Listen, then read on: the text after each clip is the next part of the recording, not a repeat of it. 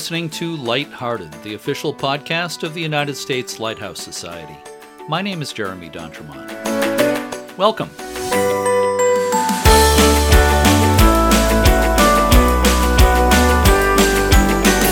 My co-host is Michelle Jewel Shaw, photographer, mom, and award-winning volunteer of Friends of Portsmouth Harbor Lighthouses. Hi, Michelle. Hi, Jeremy, and hello to all of our listeners out there. We are recording this a little bit earlier in late May 2020, but this episode of Lighthearted will be released on June 8th. As we record, we are still dealing with the COVID-19 pandemic.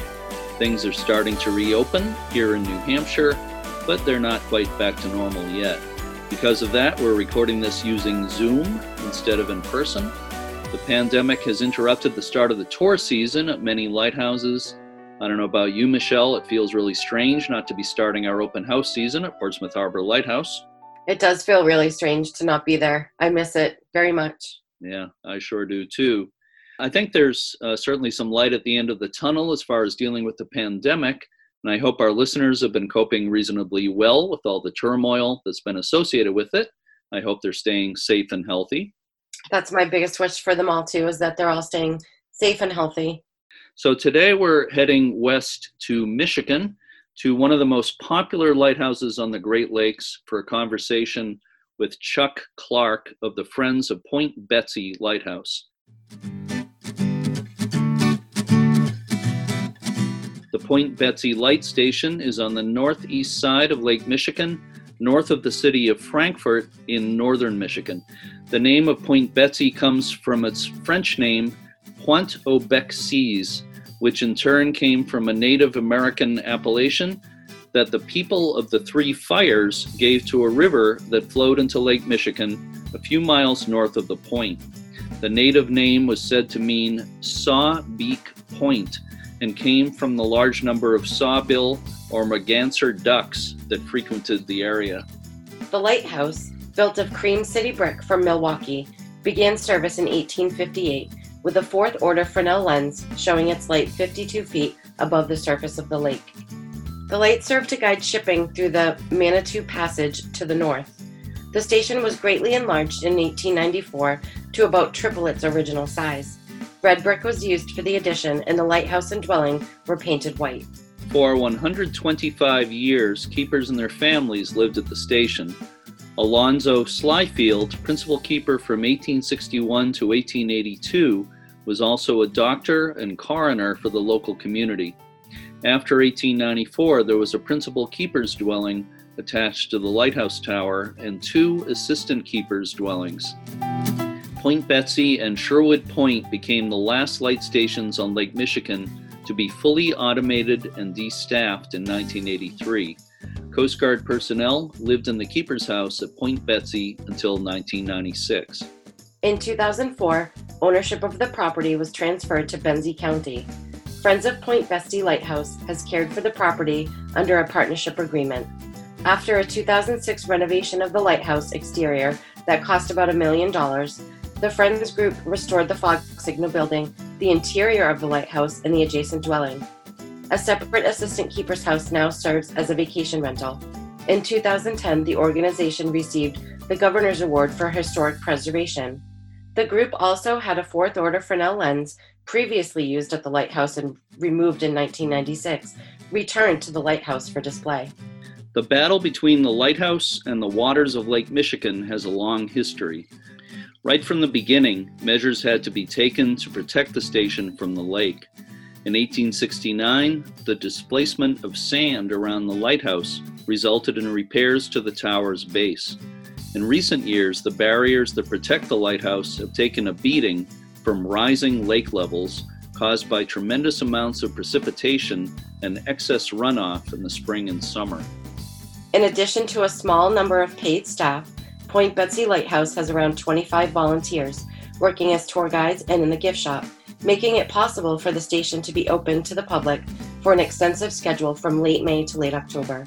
Visitors get to climb the tower for a view of the Lake Michigan shoreline. Chuck Clark is the treasurer on the board of directors of the Friends of Point Betsy Lighthouse, and he has been involved with the lighthouse since before the Friends group was founded.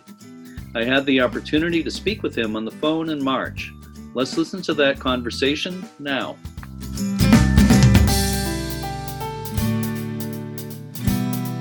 With me is Chuck Clark, treasurer for the Friends of Point Betsy Lighthouse in Michigan, the organization that cares for one of the most beautiful lighthouses on the Great Lakes. I see photos of Point Betsy Lighthouse all the time, online, on Facebook, on calendars, and all over the place. It's one of the most photogenic light stations anywhere, but it's currently threatened by the rising water levels of Lake Michigan, which is one of the things we'll talk about today. And I should mention that we're recording this interview on March 20th, 2020, but people will be hearing this later, probably in early June. Thanks so much for being with me today, Chuck. Well, thank you for inquiring about us. Chuck, you've been involved with the Friends of Point Betsy Lighthouse. Actually, you've been involved with the Lighthouse since before the Friends of Point Betsy Lighthouse was formed. Could you tell us how the organization was formed and how you personally got involved with the Lighthouse? Yes. In about 1998, Coast Guard sent a letter to the Bureau of Land Management in Milwaukee wanting to relinquish Point Betsy Lighthouse. About 2001, Bureau had a meeting over here in Frankfort, Michigan, where Point Betsy is located, and wanted to solicit interested parties who may be interested in transferring ownership from the Bureau of Land Management to themselves. Well-attended State Historic Preservation Office, Michigan Lighthouse group, and so on. I was the county administrator for Benzie County, which is where Point Betsy is located at the time. The chairman of the board and I went to that meeting, and we became interested in obtaining ownership. The State Historic Preservation Office also wanted to have a model where a county or a governmental entity, such as a township or county, became an owner and then partnered with a nonprofit to own and operate the lighthouse.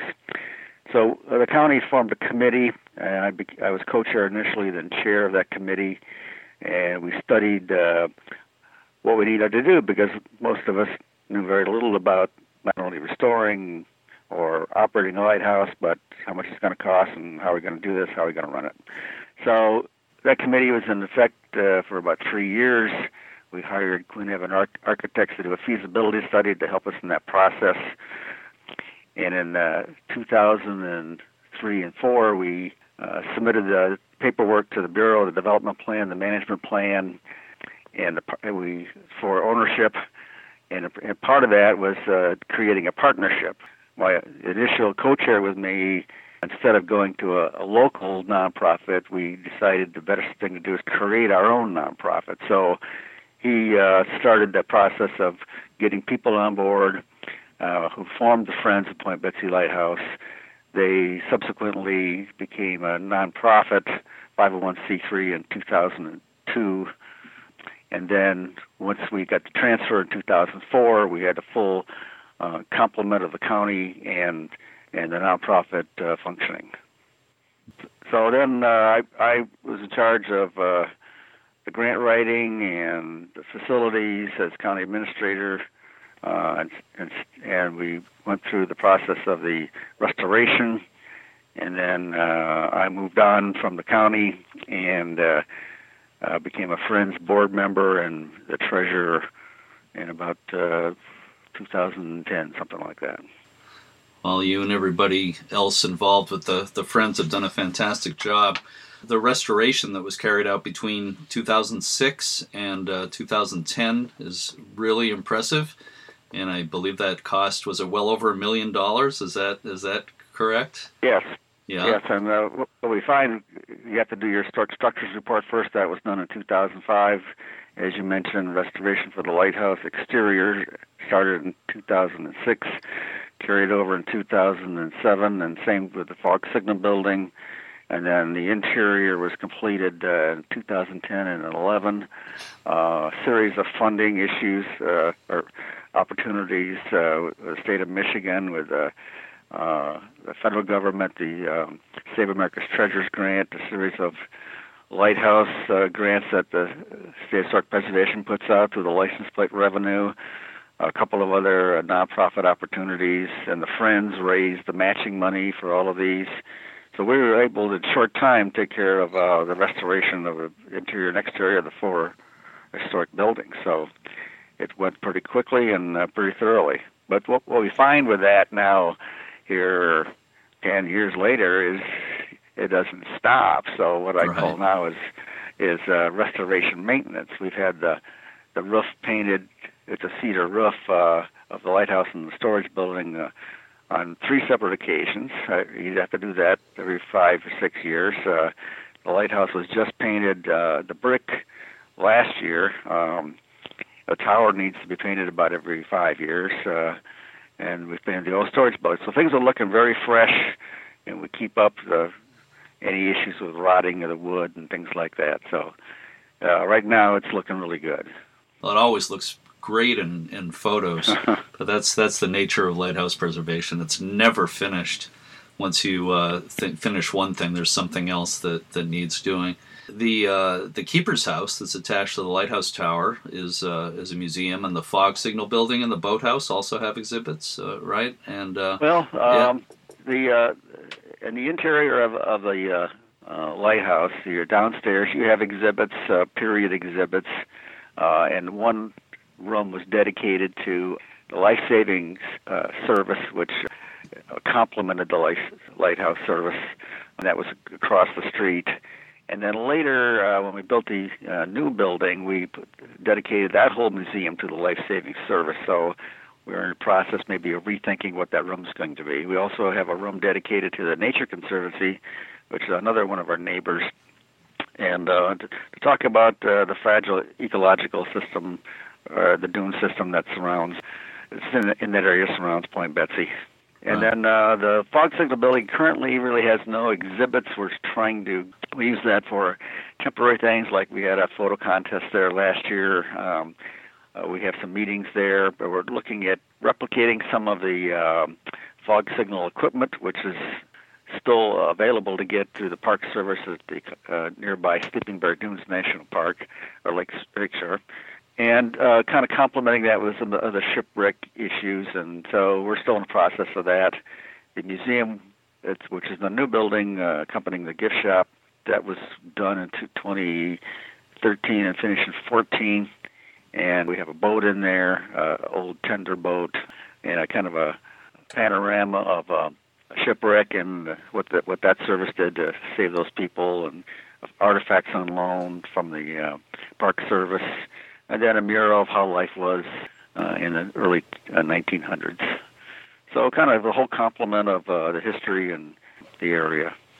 And also the assistant keeper's house is available for vacation rentals. Could you tell us a little bit about how that works? Well, it's an upstairs apartment, one of the assistant keeper's apartments. As you know, there were 3 families that served as lighthouse keepers, so the keeper and two assistant keepers. And this was one of the assistant keepers' rooms. So it's because we don't let the public on the second level. We're able to rent that out to the public. It's a nice revenue source for us. We are actually now in the process of updating that a little bit. And it helps certainly provide revenue to conduct the operations and keep the place up. We're probably well into 90% booked for the last 3 or 4 years, so it's very popular.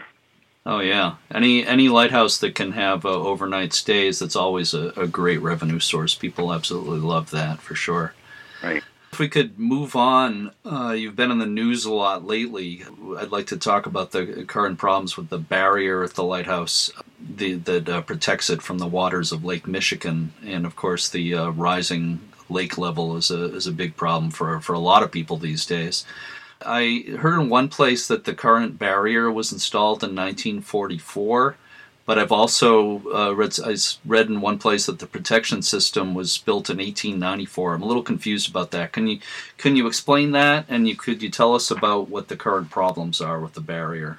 Sure. Well, the original water barrier was put in, I'm estimating 1894, in that area when the lighthouse was first expanded from a smaller building. It was doubled in its size, and the roof was elevated. The fog signal building was added. So there's a lot of renovations occurred in 1894. So I'm thinking that's about the time It was, but not for sure exactly. But you could see pictures from like 1907 where there is a water barrier abutting the lighthouse, and it looked to be a combination of wood and maybe some cement block. So the 1944 version was really an upgrade at that time, and that's the last. Well, not quite the last, but that was a major modification. Before there was a single bulkhead. Well, a second bulkhead was added, maybe 10, 12 feet in, or 10 feet in, or so, and then this apron was poured up to the lighthouse, kind of in a triangular shape, formed to the lake level, to the bulkheads. So that kind of solidified that. At some point, we think that maybe in the 60s or the 70s, some of the groins were put in, which go into the lake vertically from the face of the bulkhead. There's 7 of those. And then sometime also in the 70s, there was a lot of erosion on the north side of the lighthouse beyond the fog signal building, as normally when the wave action, water action hits the hard surface, it goes where it can have more effect on the land, and that area was being washed away, or almost like a little harbor. And what the Coast Guard did was bring in a lot of rock to solidify that northern side of the lighthouse, or the property there. And that's stayed in that effect since then. So right now, when we did a feasibility study, we had a firm come in to look at what needed to be done. This was 2003. We got done with the shoreline protection system, and they had a number of recommendations. More rock. They thought probably another cover over the existing apron. There was some sinking at this time. They thought, although it doesn't really look that way. So we knew things needed to be done. They were still in pretty solid shape at that time, and became, well, our first priority was historic buildings, and then this actually was the 5th of the capital project priorities. So then, as we got along, we addressed the road in, and we knew that we needed to also address the shoreline protection system. We met with the Corps of Engineers in 2014, and they looked at the study done in 2003 and thought that was a good study, and so agreed with a lot of its recommendations. But because this is a historic property, when we had the historic structures done, it really did not address the shoreline protection system. So we talked with the Corps, recommended we have that first historic structures report. The State Historic Preservation Office also recommended that, although they have less of a concern with that than the Corps. So as things developed, as we're moving forward with fundraising and these capital projects, and then this greater impact of the water in this area this last year or so, we kind of expedited our process. Now, 5 years ago, that lake level was low, so these things come and go, but certainly high now. So, and we've seen some deterioration on the south side of the apron between actually the bulkheads. But we've also seen some areas to the north where the apron stops, where there's no really protection beyond the bulkhead, that us and some engineers we're working with thought that that's probably a little more serious of the problems. So we got the ball rolling on the historic structures report, and this is probably what you've seen in the paper or media outlets. So we put out an RFP for that through the county as the owner. We hired a firm called Baird Innovative Engineered out of Madison, Wisconsin. I communicated with them again yesterday. They are going to start this historic structures report, giving them 3 months to complete, or actually till end of June to complete it. And we're going to meet with them here in a week or so and get that ball rolling, give them background data. So then they'll put together that HSR, and then it's got, and in that report they'll provide a preliminary plan to address the issue, and then it has to go through the various agencies, particularly the Corps of Engineers, to some extent the SHPO, certainly the EGLE, which is the old DNR, the state of Michigan Natural Resources and the environmental component, the DEQ, to approve any kind of plan, and they'll come up with a final plan. And then when that's approved, then we can go forward. We've really got the money to go ahead and do this now, but I think we're looking at probably the earliest being probably next spring to get that addressed, if all these reports get done and approved in a timely manner. Do we know at this point if the barrier needs to be completely rebuilt or if it can be repaired? Or are we talking about a complete rebuilding? No, there's not a chance of it falling in the lake or anything like that. There is maybe some undermining in various spots, but below the apron is rock and sand, and really that doesn't go anywhere. But it's dropped a little bit. So the answer to that question is it's going to be repaired. There's talk about removing the groins as they're not as effective or found to be as effective as they were thought to be 30, 40 years ago, and bringing in more rock to support the walls, the bulkheads. And the other area that's not really addressed is beyond the apron.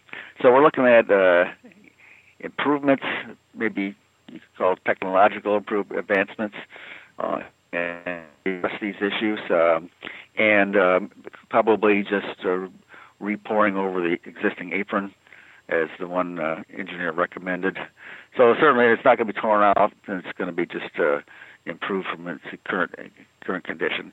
And it's really doing its job. There's some deterioration that we're going to see if they can fix that for a temporary fix. Got some sheet pile that's it's a horizontal sheet pile that's on the bulkhead that's flapping around. Maybe we can fix that temporarily, and maybe do some other things. We'll find out in the next couple of weeks when we talk to the experts.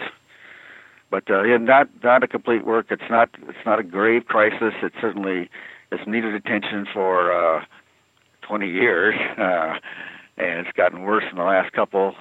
But it's a solid structure. They did a nice job in 1944. I was reading that there are other things planned along with the repairs to the barrier, including a boardwalk and new sidewalks. Could you tell us about that? Yeah, that's a supplemental project. That's the road in. That's been a hard nut to crack over the last 17, 18 years. Mm-hmm. You have a lighthouse kind of on a peninsula almost, or the landlocked road. I mean, the road goes to a mile from M22 to the lake. You have neighbors out there. You have the pristine environment. It's much like, I think, Cannon Point in Door County, Wisconsin, where there's issues with parking. You don't have a turnaround access. People park in the sand and get stuck. So we've tried to come up with a plan that would be satisfactory to everyone. Particularly, we're very cognizant of good relationships with the neighbors and want them to be pleased with what's going on. We don't want to turn this into a department store parking lot or anything like that. So there were 7 plans that were proposed to the State Historic Preservation Office, and it took from 2003 to 2008 or 11 really to get the final plan approved, which is kind of reduced from the original concept of 55 spots to 33 spots, more of a just straight in and a turnaround at the end, kind of almost like a runway approach to it. So it doesn't really impact too much on the viewscapes, which is what SHPO didn't want to do. They wanted the neighbors to continue to have the views and not upset the ecological view of the area or the dune structure. So very little impact on that. We're now, the current engineer is recommending for help with drainage and also aesthetics that we use pavers for the parking area. So that's in the plan. That's going to be really a nice approach. And the boardwalk, the initial plan was a more elaborate word to give people a viewing platform and a handicap ramp to off of that initial boardwalk. That plan was not approved by the Department of Environmental Quality.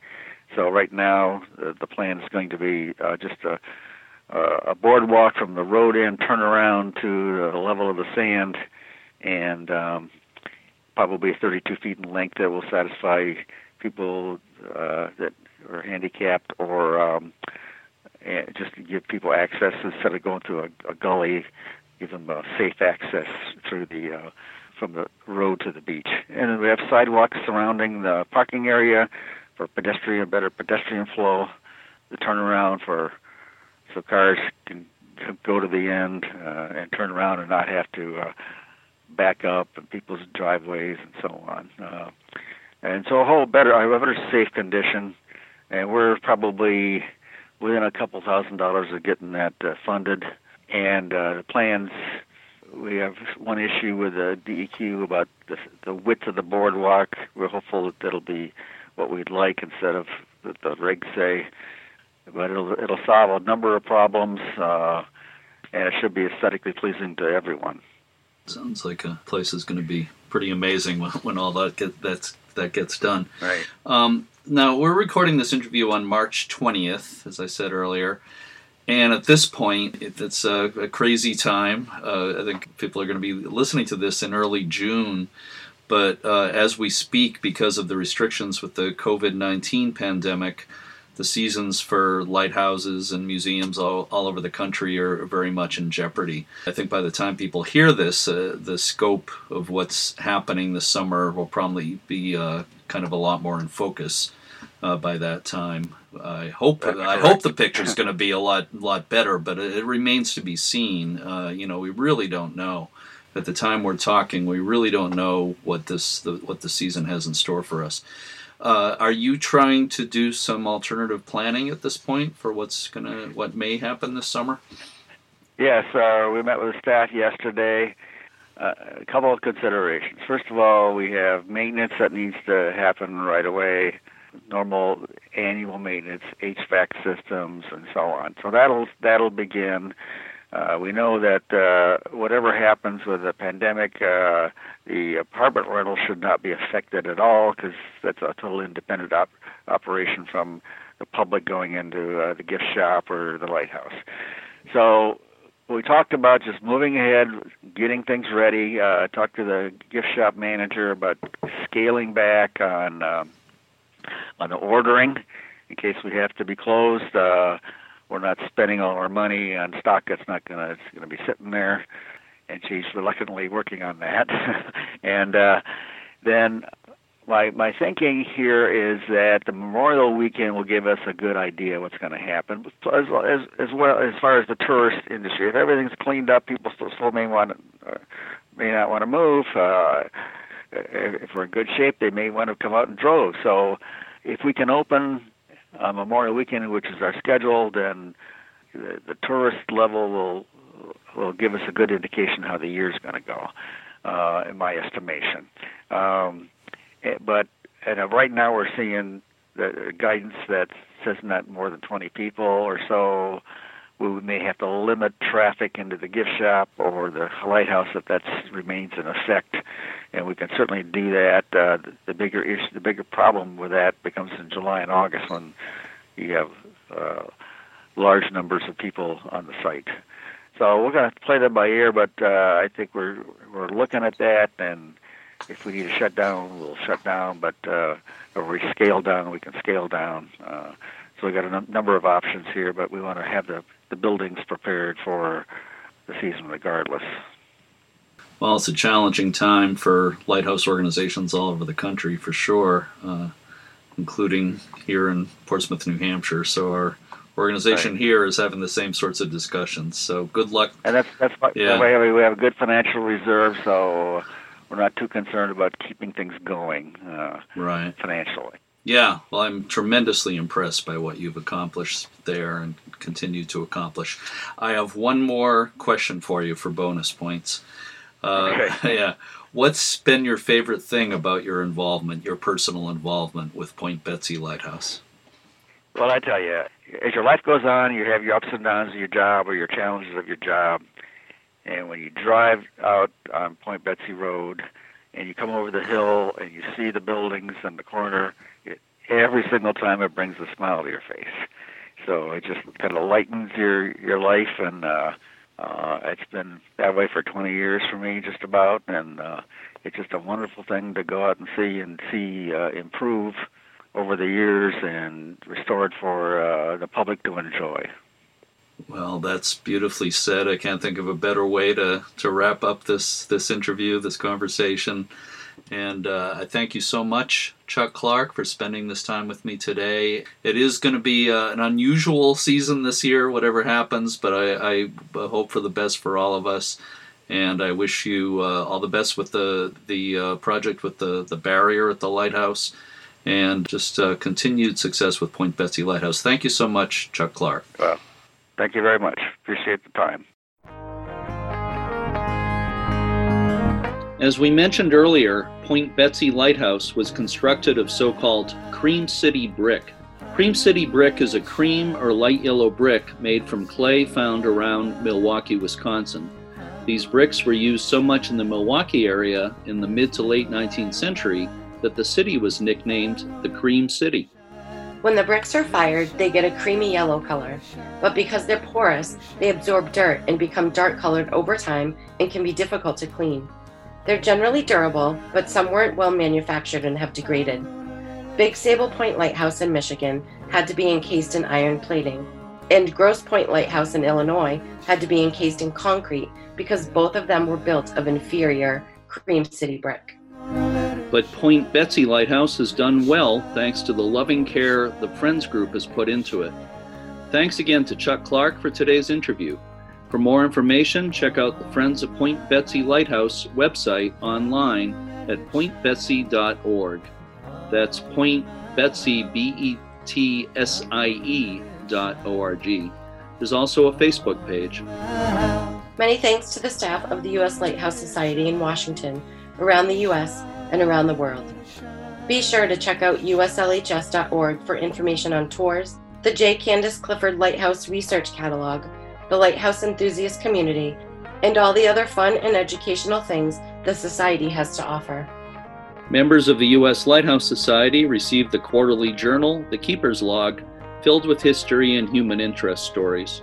If you enjoy this podcast, we hope you'll consider becoming a member of the USLHS or making a donation to support the podcast and all the other ways the Society fosters public awareness of America's lighthouses and supports lighthouse preservation. We appreciate all of our regular listeners, and we welcome all of our new listeners. If you have ideas about segments or people we could interview for Lighthearted, please contact us by emailing jeremy@uslhs.org. Through these stressful times, we all need to help each other and be kind to each other. We're going to close with a couple of quotes from a website called wiseoldsayings.com. The Turkish author and playwright Mehmet Murat İlden wrote, quote, "If you are a lighthouse, you cannot hide yourself. If you hide yourself, you cannot be a lighthouse," unquote. And that famous philosopher, unknown, said, quote, "Don't forget that maybe you are the lighthouse in someone's storm," end quote. Stay safe and healthy, everyone. As always, thanks for listening, and keep a good light. This little light of mine, I'm gonna let it shine. This little light of mine, I'm gonna let it shine. Let it shine, let it shine.